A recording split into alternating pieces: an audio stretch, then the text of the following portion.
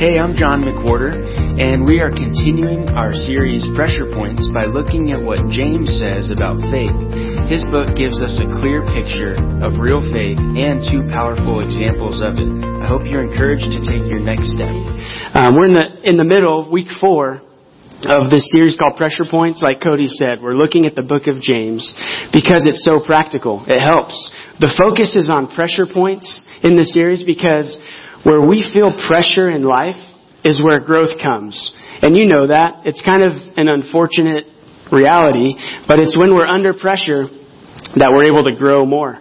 It's not always just when things are perfect and right and we're smiling that we grow quickly. It's really when we're tried and we're under pressure that God can shape us. And so that's the main idea of this series. Here's a quick review. The first week we looked at making the most of pressure.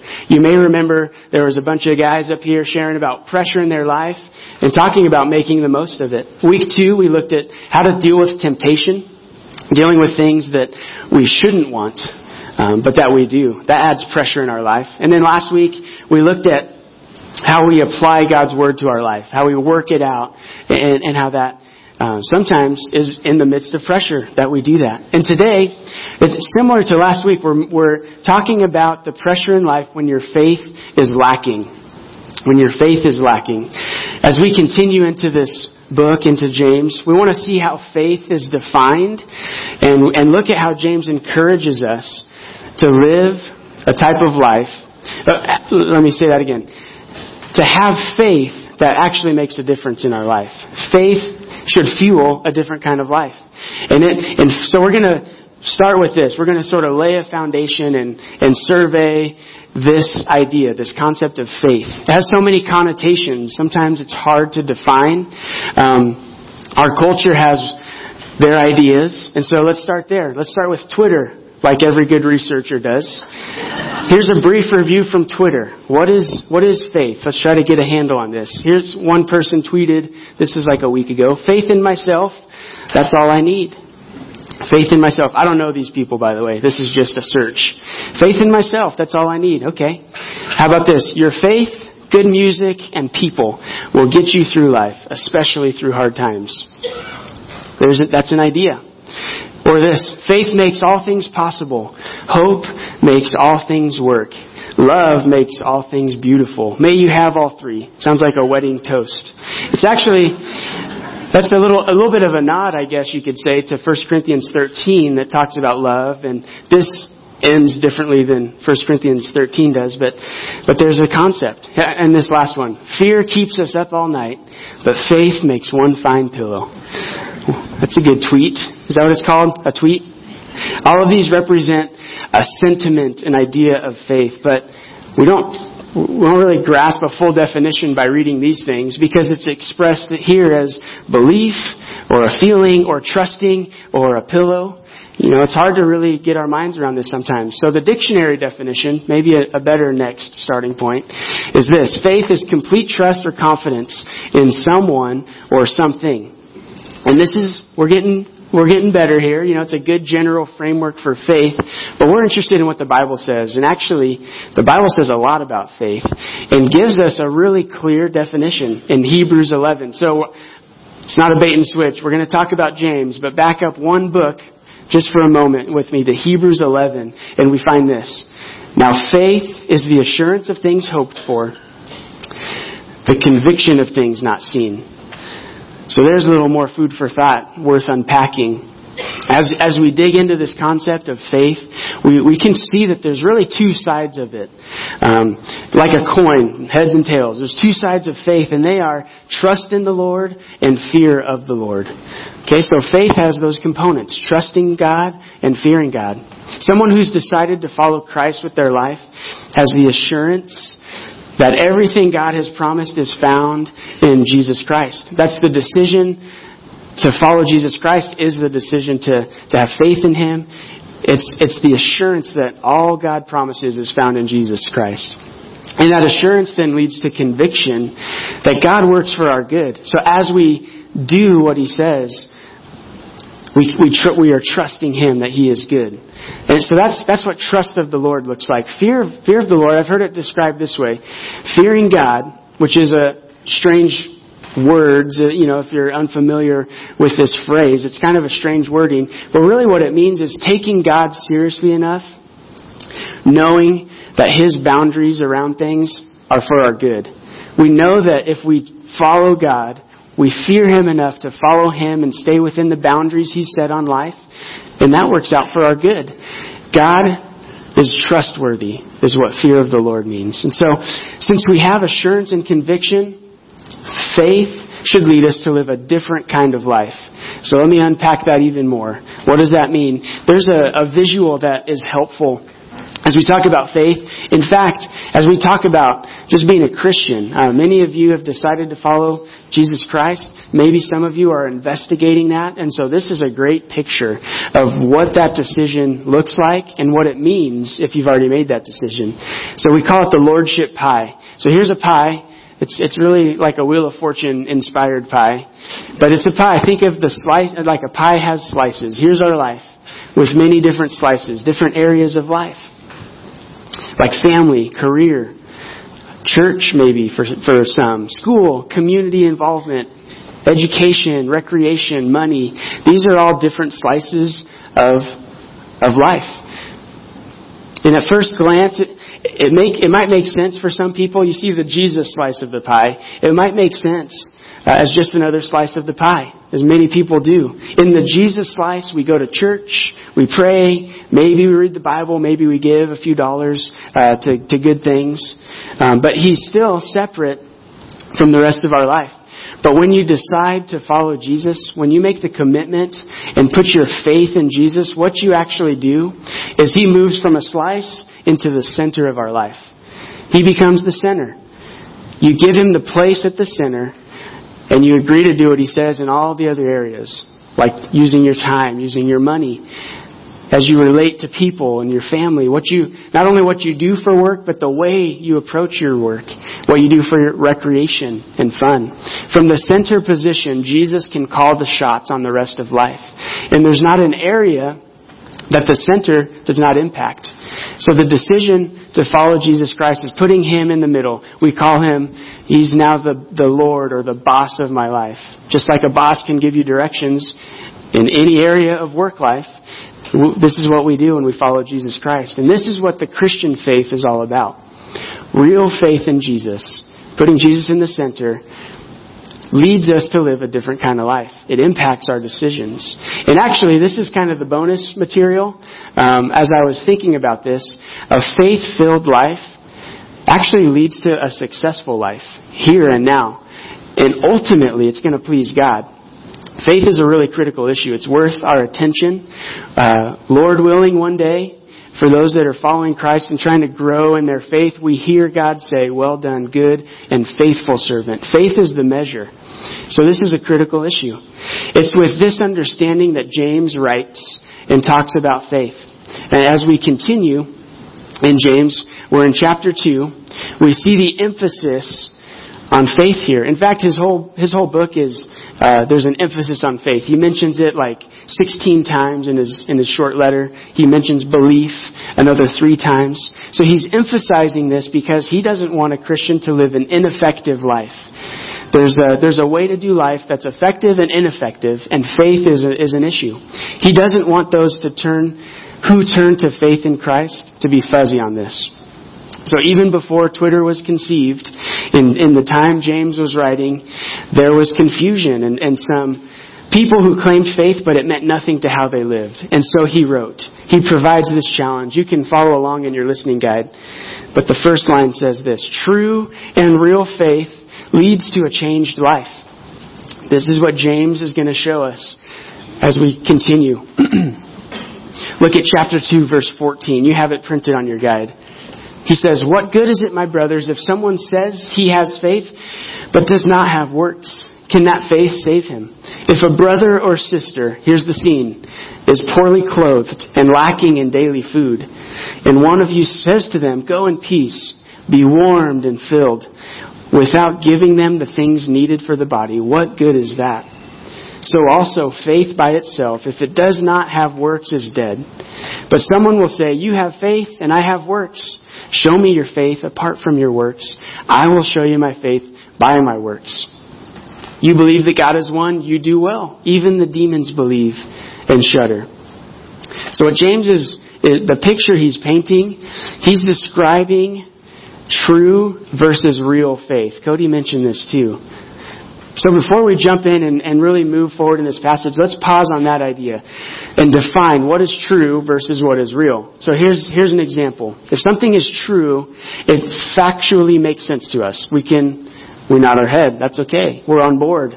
But it makes little impact to our life. So the fact that the circumference of the earth is 24,901 miles. You guys all knew that. The circumference of the earth is 24,901 miles. I can be okay with that. Somebody measured it. It doesn't impact, though, my everyday life. It doesn't impact what clothes I choose to wear or what words I say to my family. It doesn't impact everyday life.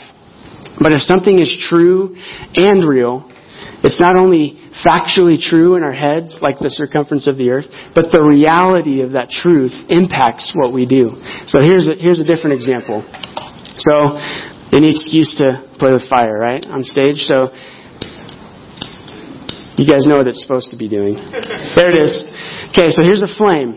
Fire being hot is true, but it's also real. It's the reason I'm not going to put my hand over it. I'm not doing anything fancy here, because the reality that fire is hot is not just true, it's also real. If I touch it, I'm going to get burnt. You guys may have been burnt before. And I'm going to put this out now because I don't want the reality to impact all of us if I drop it. And because we know it's real, we treat it differently. We behave differently when something is true and real. One time, one of my daughters touched the pot on the stove, and it was heated up because of the flame. She learned then the reality of fire. We had told her before, don't touch, it's hot. And we didn't want her to touch it, but she did. And she now helps her younger siblings, understand, don't touch the fire because it hurt.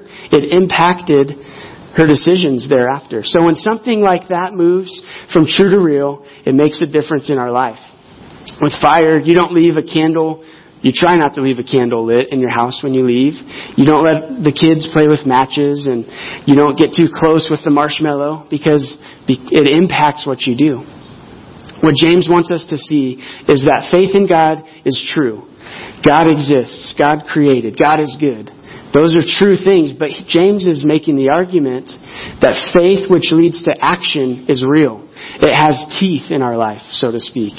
So we can't leave our faith in the true category. The kind of faith that James is describing is a faith that is real.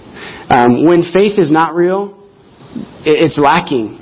Faith that is not real, look at the description in verse 14 through 17. It doesn't lead us to action. We would be full of words and ideas, but we would not help with practical needs. Like that picture of a brother or sister coming, probably cold and hungry. It sounds nice to say, be warmed, be filled, peace be with you, or whatever. But that's a lacking faith. There's no action attached. And if our faith isn't real, it ultimately becomes useless. James describes it as dead. But faith that is real, in contrast, can be seen on the outside. And it's important to note here, our works are never our attempt to save us. That's backwards thinking. We can't put works first and be saved by that. Rather, when we are saved and we put our faith in Jesus, our faith, if it's real, is seen on the outside. That's the correct order. So James is ultimately saying you can't fake it. You can't live an effective life that pleases God if you leave faith in the true category. It's got to move us into action. You can profess faith in God, but that in and of itself is not real. That's just true. I was talking with somebody after the first service, and he was realizing, I was realizing, man, there's so many areas where we say, yeah, I know that, but it hasn't become real. I know what I should do, but there's a gap, and that's the true versus real gap. So here's a question. What do you do when the pressure in life is turned up? What comes out when you're pressed for time and somebody's not doing what you want them to do, whether you're at work or at home trying to get somewhere on time, but the family isn't moving at your pace? What happens? What comes out? Or what happens when you get hit with the unexpected bill in the mail? Or when you feel like somebody has done wrong to you? Do you know what the right thing to do is? But it is hard to do. But that's the true versus real distinction. Maybe it's in money, in our finances. We feel this tension in sometimes we just want to pass the pressure along and not respond the way we know we should, and we pass pressure to others. But the pressure that we face in life, this is the big, big idea. Pressure that we face in life turns out to be a proving ground for our faith. God uses the pressure to refine, and it's really our opportunity to grow our faith. We want to avoid pressure like the plague, but God uses it as a proving ground for our faith. James reinforces this idea by giving us two stories. They're stories from earlier in history, before James was around, and stories from the Old Testament and the Bible. These two people have incredible stories that show us, this is the next on your listening guide, faith becomes alive and real as we do what God says in the midst of pressure. James is going to give us two examples of real faith. So first, we're going to look at Abraham. Abraham had a daunting assignment. Back to James, he's going to develop his point. He says in verse 20, "Do you want to be shown, you foolish person, that faith apart from works is useless?" He was passionate about this. You fool. I think of Cruella de Vil. She's not very kind in that movie. You fool. Do you want to be shown that faith apart from works is useless? And he says this, "Was not Abraham, our father, justified by works when he offered up his son Isaac on the altar?" You see that faith was active along with his works, and faith was completed by his works. And the scripture was fulfilled that says, "Abraham believed God, and it was counted to him as righteousness." He was called a friend of God. You see that a person is justified by works and not by faith alone. And Abraham, if you recall his story, he was given an assignment to literally sacrifice his son to God. And this sounds so strange to us. It is strange. In that time in history, child sacrifice was not that weird of a thing. However, it was unusual for the God of the Bible to ask for this. He had not asked for this before. So this was an incredibly tough assignment. It seemed like Abraham's hopes for the future he could have put in his son, because he was promised a great ancestry. He was promised a big family. He was going to be the father of many generations. And here's his one son, and God wanted him to offer his son as a sacrifice. And just to go into the story a little bit more, remember that God provided Isaac to Abraham when he was 100 years old. All right? I don't think there's any of us in here that are 100 years old. This is a guy that had waited. God had promised, and he had waited for this fulfillment. His wife Sarah must have been in that range. I don't know if she was also 100, but maybe she was a little bit younger, a little bit older. But I love this about the story. You should go back and read this story maybe sometime this week. It's in Genesis 21 and 22. But the Bible says Sarah literally laughed after Isaac's birth. I think probably for two reasons that she laughed. I was thinking about this. And number one, God filled her with incredible joy, allowing her to give birth to a son. She had been barren for her whole life until this point. And if you're a parent, many of you are, don't you remember the joy that came the instant you saw your baby for the first time? Even for the moms, it's an intense process, before the baby gets here. But even for moms, I've seen it in my wife. I've experienced this 3 times. The joy, the feeling when you see your baby for the first time. So I get it. I get why she laughed with joy. It's a feeling that I won't forget. And I'm not even a feeler. It's hard for me to, explain this stuff. But it was special. I know that feeling. And Sarah laughed with joy when Isaac was born. Another reason I think she laughed is because their circumstances were pretty unusual. She was near 100 years old. She even said in the story, you can read this, she said this, "Everyone who hears will laugh over me." And I bet she didn't mind. Whether they're laughing with her or at her, she didn't care. She's laughing with joy about God providing Isaac. And then we get to this. God told Abraham, clear as a bell, take your son, your only son Isaac, whom you love, and go to the land of Moriah. Offer him there as a burnt offering on one of the mountains, which shall tell you. Can you imagine that? This is an incredibly tough assignment. All of Abraham's hopes could have been in Isaac.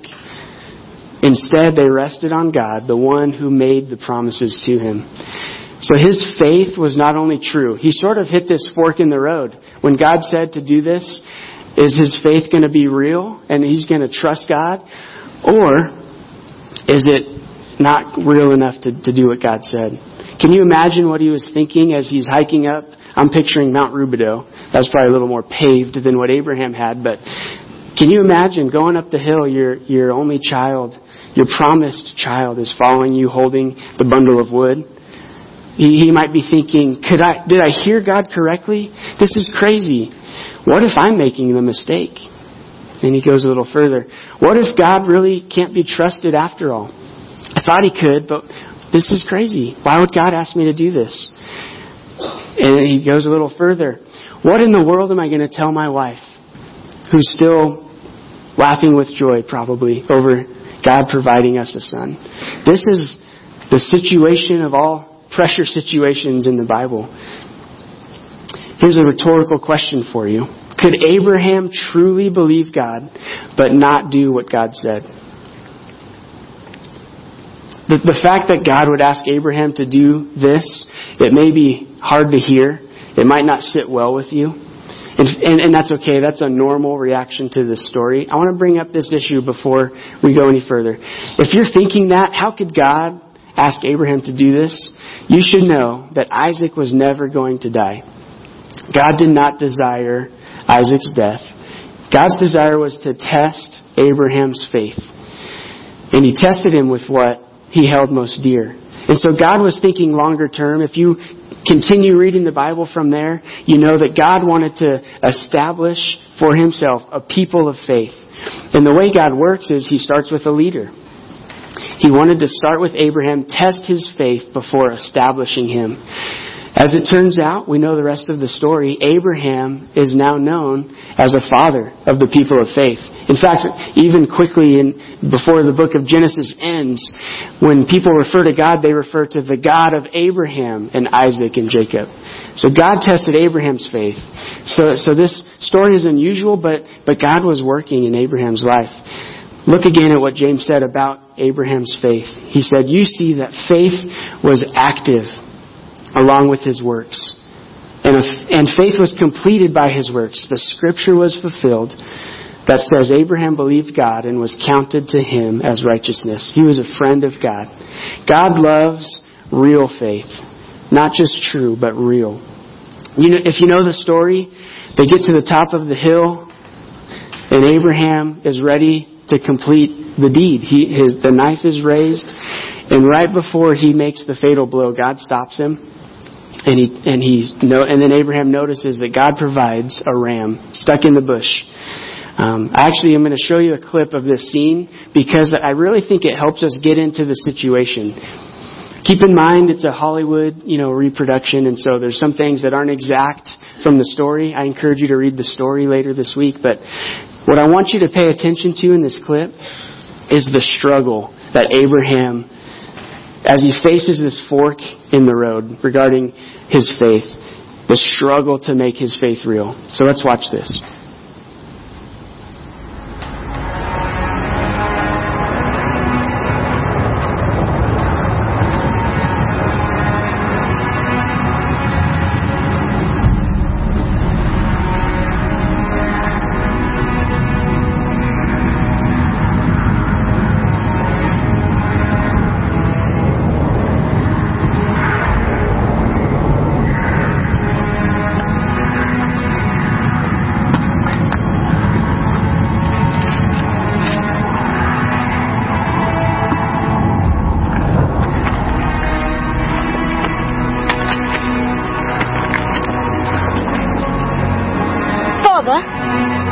We have the firewood, but where's the lamb?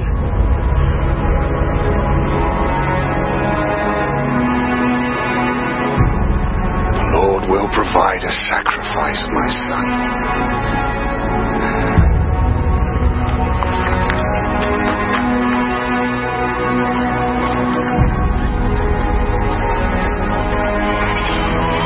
Did Abraham take a lamb? No, mistress.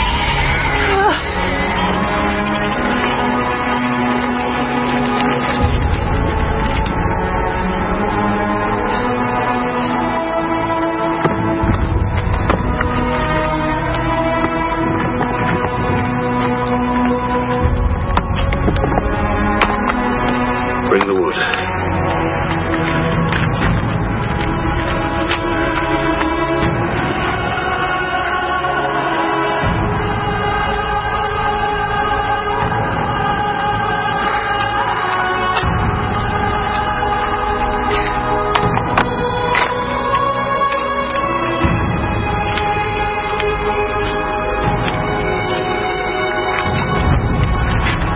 Father? What are you doing? You're hurting me, Father. Isaac, you must trust in God.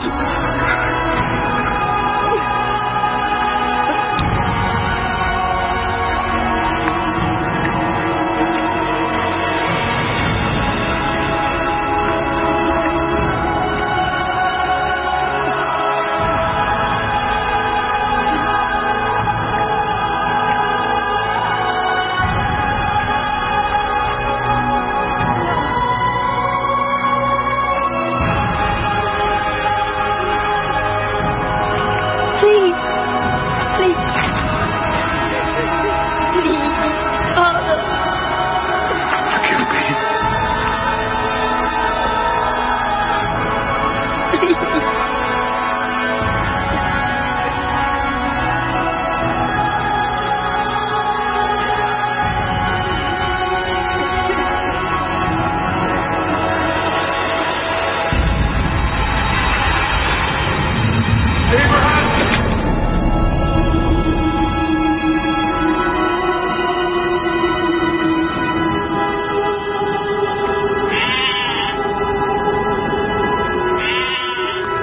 A sacrifice. Oh, my boy, my boy, my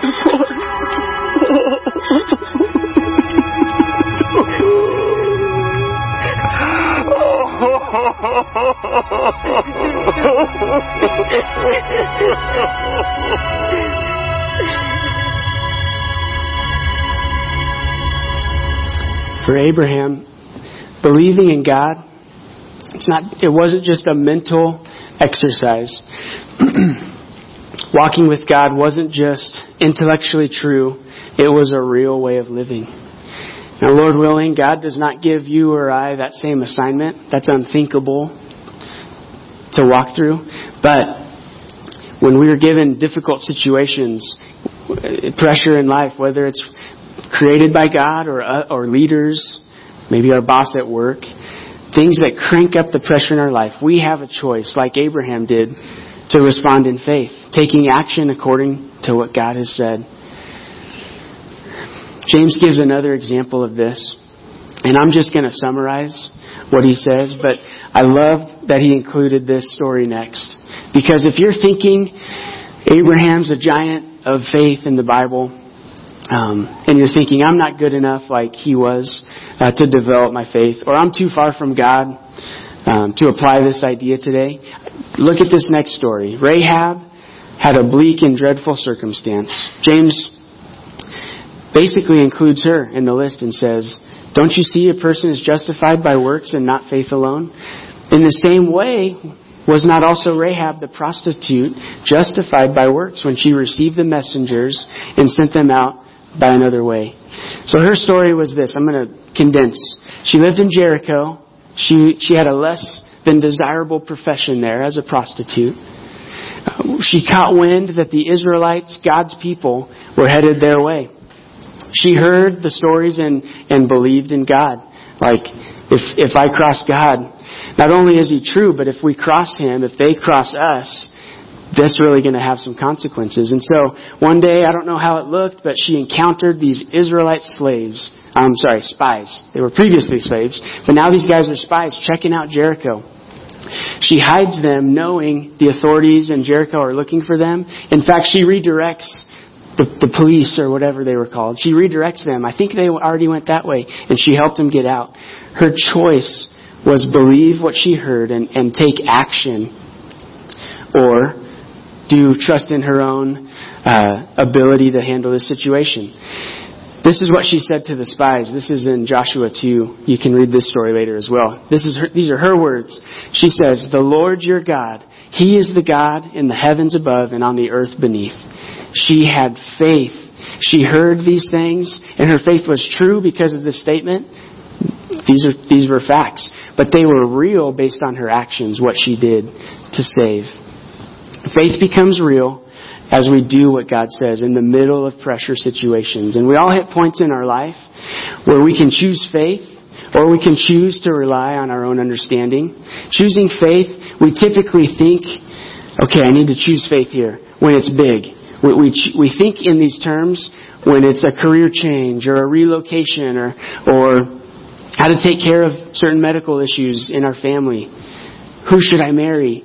And later, how many kids should I have? What should I do after college? We think of faith choices in the big things. But the reality is that we face faith decisions each and every day in a lot of different arenas. It takes faith to handle relationships rightly. We're a relational people, and we interact with people every single day. So we have a choice to choose faith and do what we know God says about relating to people, which is to put them above ourselves.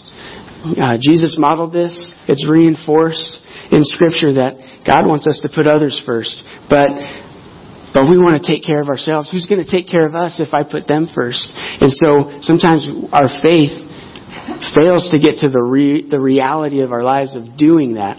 In our finances, we know what God says as we hear from Him and see in Scripture. We know what God says. It's to tithe and to be generous with people. We know that God is the provider after all. But we have a choice each and every paycheck. Is our faith, is what we know, going to move into reality in our lives? Or maybe you get into situations and you're pressured to act a certain way. Maybe it's a certain group of people, friends or family or coworkers. But we know in our mind it's contrary to what the Bible says. So this creates a choice. Cave into the pressure and therefore maintain cool status, or we're going to be that guy, by choosing God's way. Just as I wrap up, I want to share a personal story, just an area for my wife and I where we wrestle with this. We have 3 lovely daughters. I've mentioned them, I think, throughout.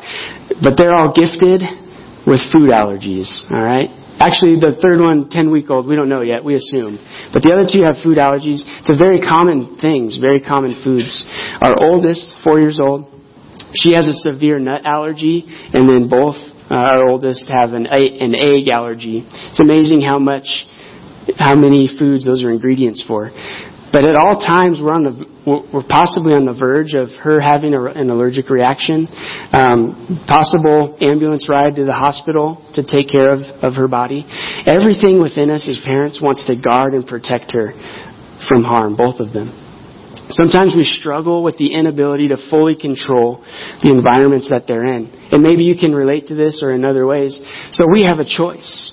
We can attempt to control and guard, protect them 100% of the time with food shields and do our best. But what that would mean is we'd have to say no to a lot of things because we can't control. Or we can trust God and do the work He's set before us. In ministry, it takes us into many situations where we have very little control over food. The environment of food, snack time. What did other kids bring? Are they sharing? I mean, this is a real fear. But by really trusting God in this area, we get to watch Him come through in a way that He protects them in a way we couldn't. Sometimes I forget He loves them more than I do. But by really trusting God in this area, we get to see this, and our faith grows. Just like a tree grows a little bit at a time, ring after ring, and grows in strength. So our faith does as we trust God. For us, this was challenging at first, but God has proven trustworthiness over and over again. And that's just an area for us. There's others, areas where we get to the edge quickly, and will our faith take us further? Do we really trust God beyond this point? And think in your life, is it things with kids? Is it things with health, trying to protect? Is it your finances or relationships or work? The question is, how far do we trust God in these areas in life? What's the edge of our faith? Think about this question. What's my pressure situation right now? And then the follow-up question, a good question, is how does God want to use this to grow my faith? It's through those actions and choosing to trust God that our faith moves from true to real. We want to continue to do that in the big things and the small things. And over time, that builds a life that pleases God, that in the end, He's proud of. And actually, before the end, it leads to success for us as we choose to trust God. So think about a next step. What faith step do you need to take today? We always try to wrap up the message and ask you to think, what is your next step? So I invite the worship team to come back up. Think about this. First thing, take a step of faith in blank. Maybe God brought something to mind for you where you realize I'm at the faith edge and it's not that deep in and I need to just take another step and trust God. So jot it down there. Or the second next step, ask God to show me any area of my life where my faith is true, but it just stays in that category. Lastly, you could choose to read James 3. We're going to continue in this series, seeing what James wrote to us as real practical help to grow our faith and to walk with God. So pray with me now. Dear God, we admit that when life comes at us, when the pressure is turned up, it's not something we desire. It's hard. But God, what you've described in the Bible is these are opportunities to trust you in. And we wish it was a different way, but it's the way you created it. So God, please help our perspective on pressure to change. Help us to see them as opportunities. And God, wherever we're at in our faith in you, I pray you'd call us further. That you would give us clear steps to take today, maybe this week. Certainly, God, that would stretch us and move our faith edge further and further out. So that one day, God, we hear you say, good and faithful servant. God, what an honor it is. And thank you, God, for building in blessing as we do that. God, we love you and we trust you. In Jesus' name, amen.